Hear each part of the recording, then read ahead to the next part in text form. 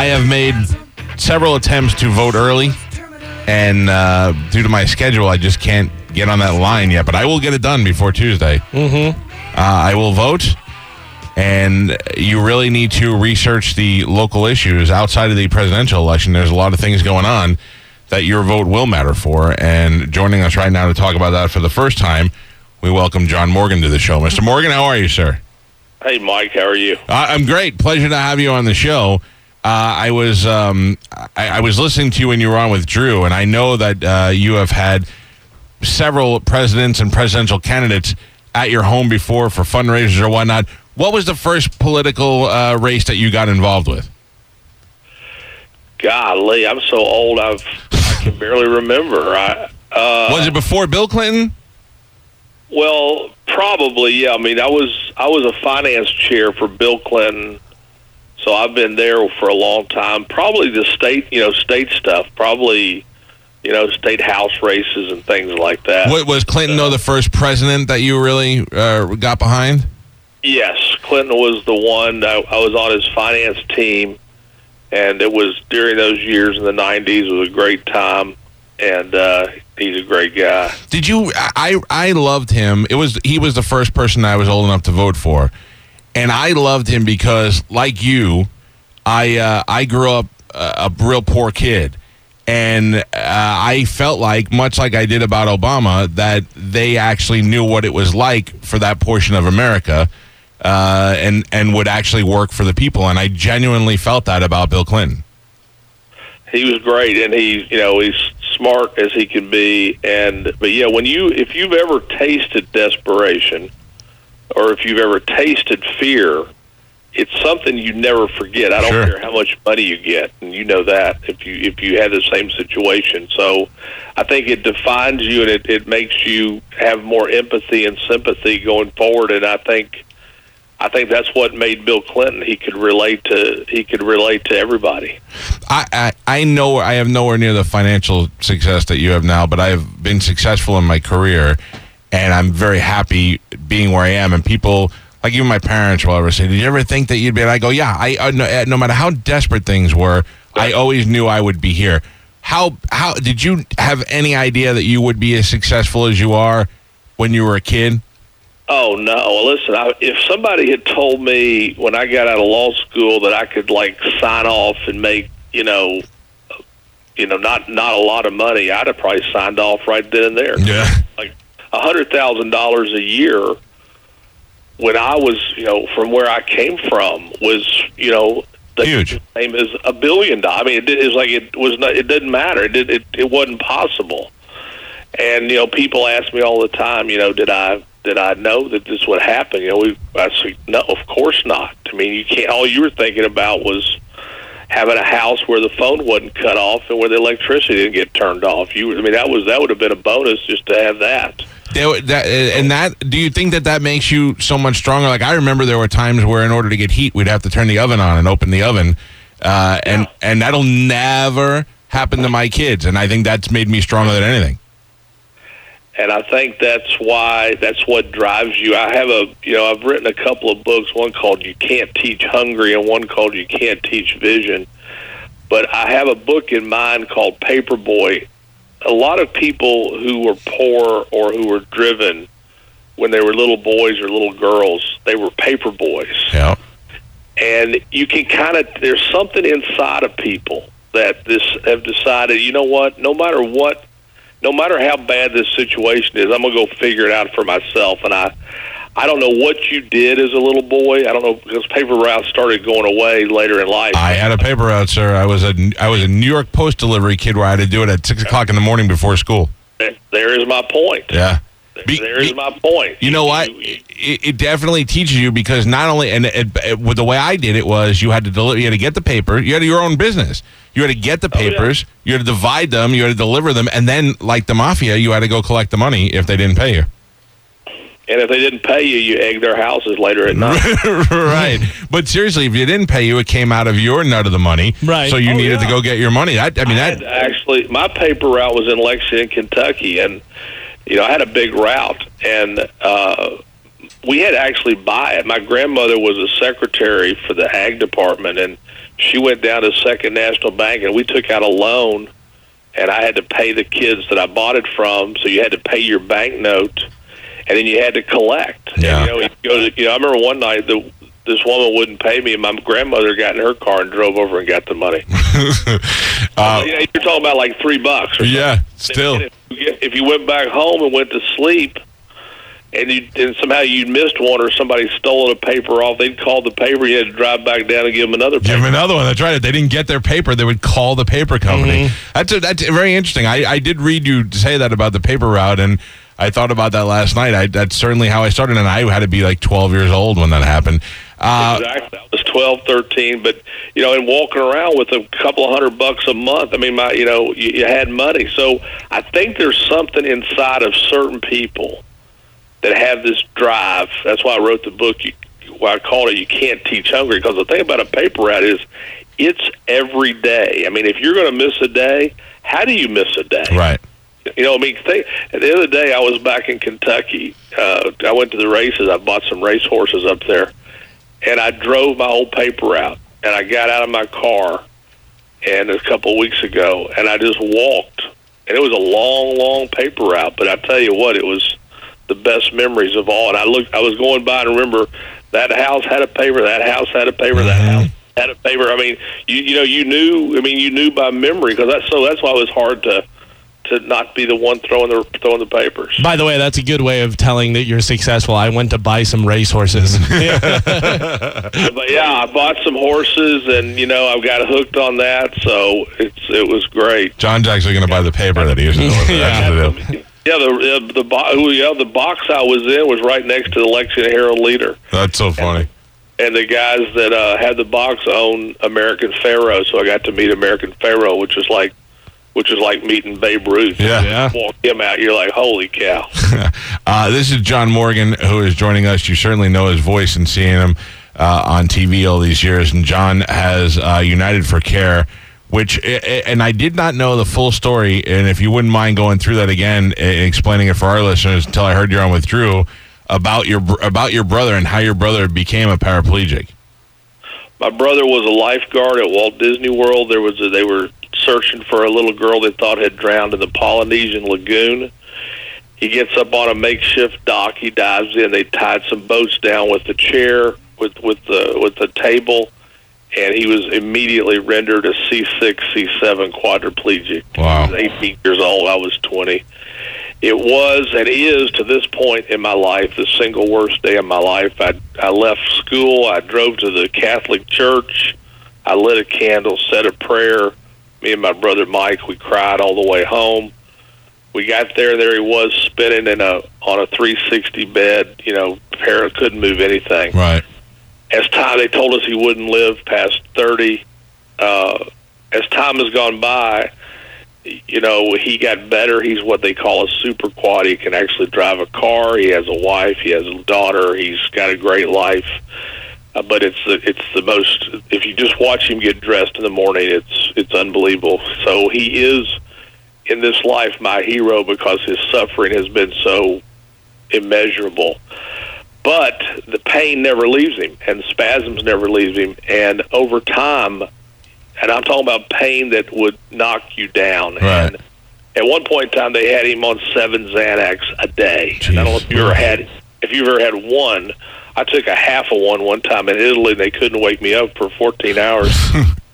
Then my wife was on my back. John, we're going to miss the Vatican. But he started smoking the marijuana, and the pain evaporates almost immediately, just immediately. And it's just a couple of hits. And when the spasms are so bad, he takes a hit, and the spasms subside immediately. And he is just one story. Yeah. Marijuana works for all sorts of different reasons. Cancer patients who are hungry, our veterans returning home who have terrible anxiety, terrible nightmares. People think that post-traumatic stress is just a bunch of BS. No, not if you've been in these wars that these boys and women have been in. People with epilepsy, I can't tell you ALS. The other day I was at a wedding. A couple of months ago I was at a wedding, and a woman comes up and says, "Hey, my husband wants to meet you." I'm thinking, well, why can't he come over here? And I walk over, and he's sitting there, and I go to shake his hand. He can't raise his hand. And I go, "What happened to you, dude?" And he said, "I've got ALS, and I just wanted to thank you for what you're doing because I couldn't cope.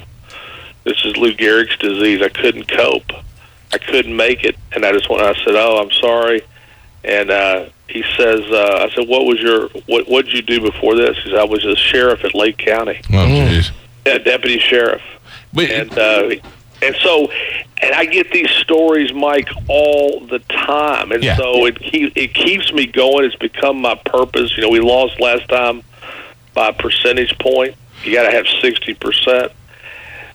The state thinks between 400,000 and 500,000 really, really sick and disabled people with debilitating illnesses or injuries will benefit day one. And as you know, illness and disease and injury, it doesn't pick political parties. It doesn't pick R's and D's or independents. Sure. It just happens. And who is the opponent to this? Who is the one person or the people responsible for saying... One person is a guy named Mel Sembler. And Mel Sembler, if you ever want to know who Mel Sembler is, he was a big Republican donor, a big fat cat over in Pinellas County. And years ago, he had a thing called Straight Inc. Right. Straight Inc. is a horrible, horrible, horrible... He used to grab kids out of their beds at night, take them to these boot camps, and I'll just let people Google Straight Inc. Yeah. Straight Inc. has now dovetailed into the same organization that is fighting this right now. And if you Google Straight Inc. and words like abuse and terror and lawsuits, you will see what they've been doing for the last 30 or 40 years. It's a horrible, horrible organization.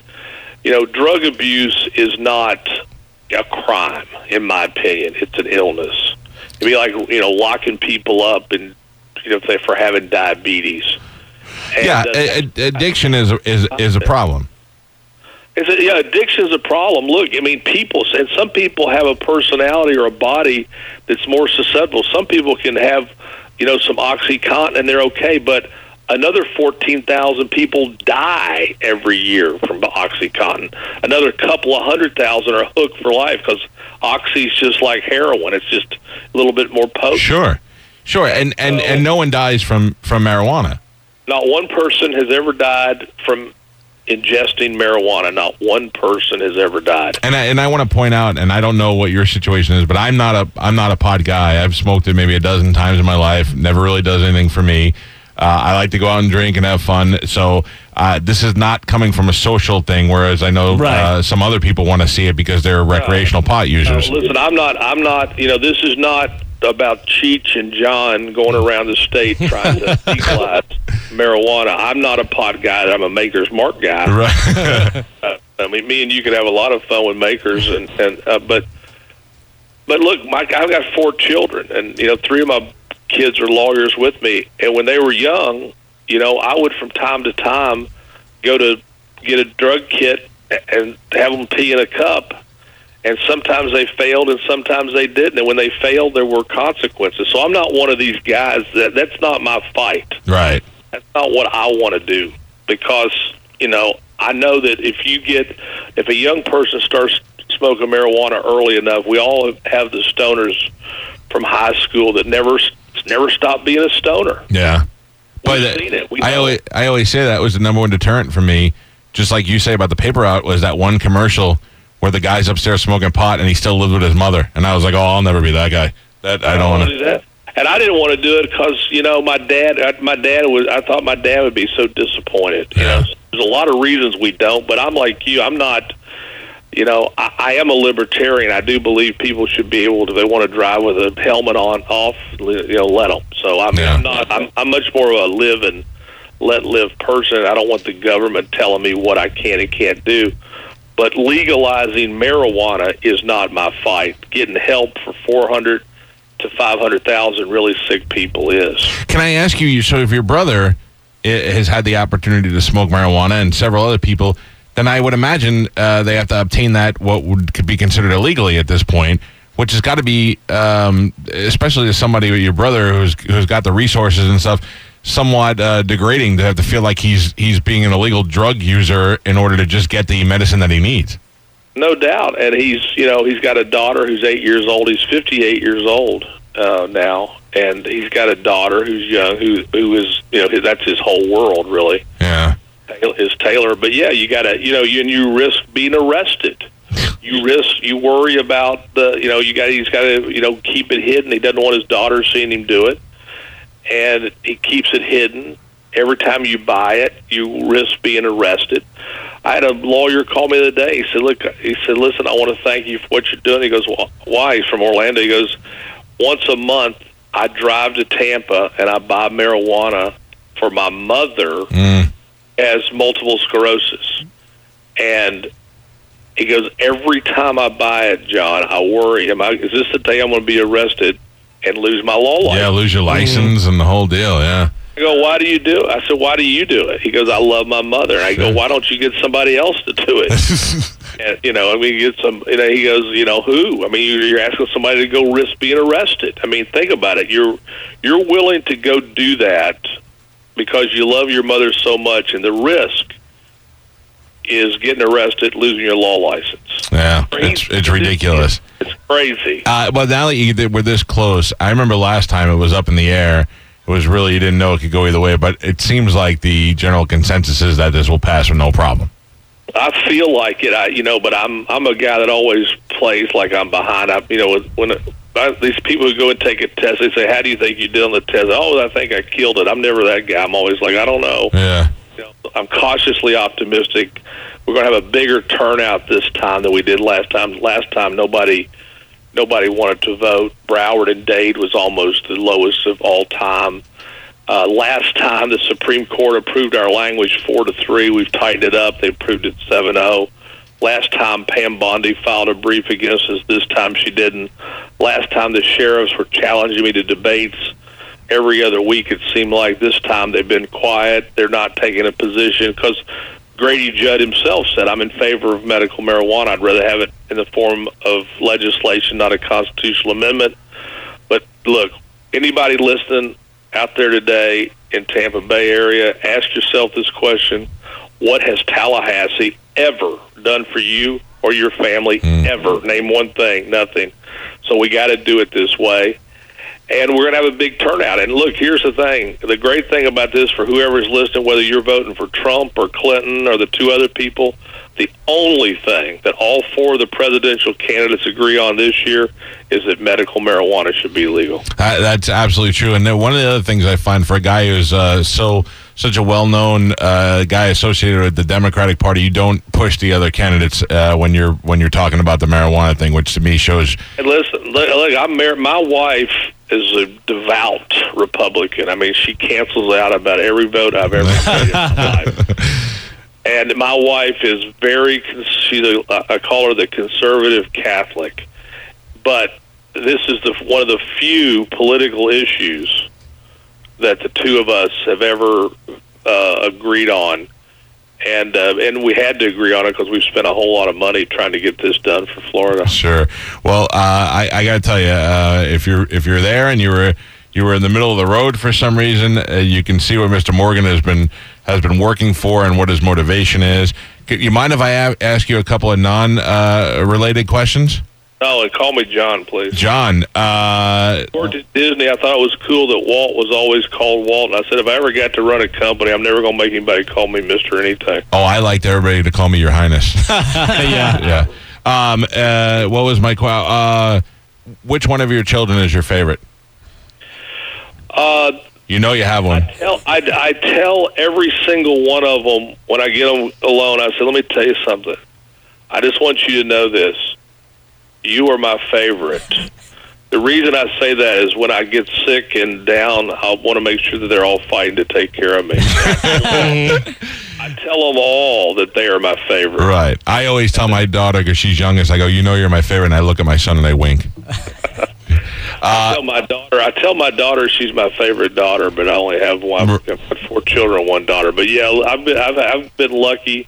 I've got great kids. All 4 of them work in the same building with me every single day, and a lot of days, my days in sitting in my office with my 4 children. I mean, what could be more perfect than that? No, that's great. What will you do today? I mean, on a day-to-day basis. In my opinion, you just get up and sit on a comfortable couch and people just rub your feet all day.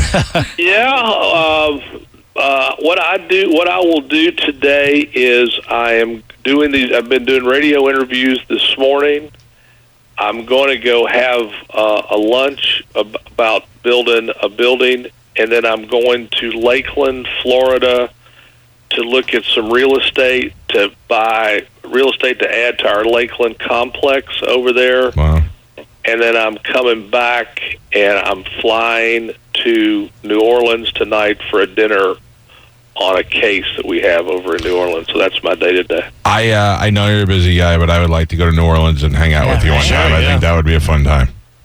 Well, maybe not this trip. What time do we pick you up? You'll have to borrow the Maker's Mark. I got a lot of vacation days. If we go to, the problem is if we go to New Orleans, you may not be back in time for your show tomorrow. That's fine. That's fine. This liver can handle it. It's all right. He's never on time anyways. It's a pleasure to finally get you on the show. I admire what you're doing, and I really... I love stories about people who are successful that came from nothing, and John Morgan is certainly one of those folks, and I think that's very inspirational to a group of kids that are out there today.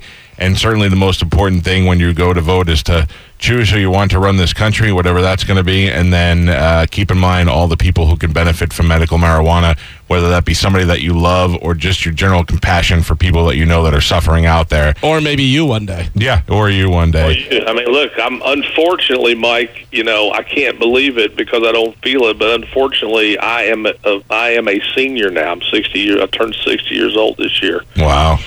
And when you get to be 60, that's when the pills start to come. That's when the bad stuff starts to happen. And the people who are older are the ones who are going to need it more than anyone. And I don't know it's why it works. I have no idea why this marijuana is such a miracle plant. And I don't know why aloe works. I mean, you cut off a piece of aloe and you rub it on your shoulders and the sunburn goes away. But it does work. And all is... God-made pot and man-made pills, and it seems to work better. Well, I think that like I'll go out and say it. I think you're going to have no problem come Tuesday. I hope it goes through with flying colors, and I appreciate all the work that you've done, and thank you for being on the show today. All right, peace. Thank you. So long. There you go. It's John Morgan. I don't know what was going on with the phone at the end there. He may have been getting another call. I got you.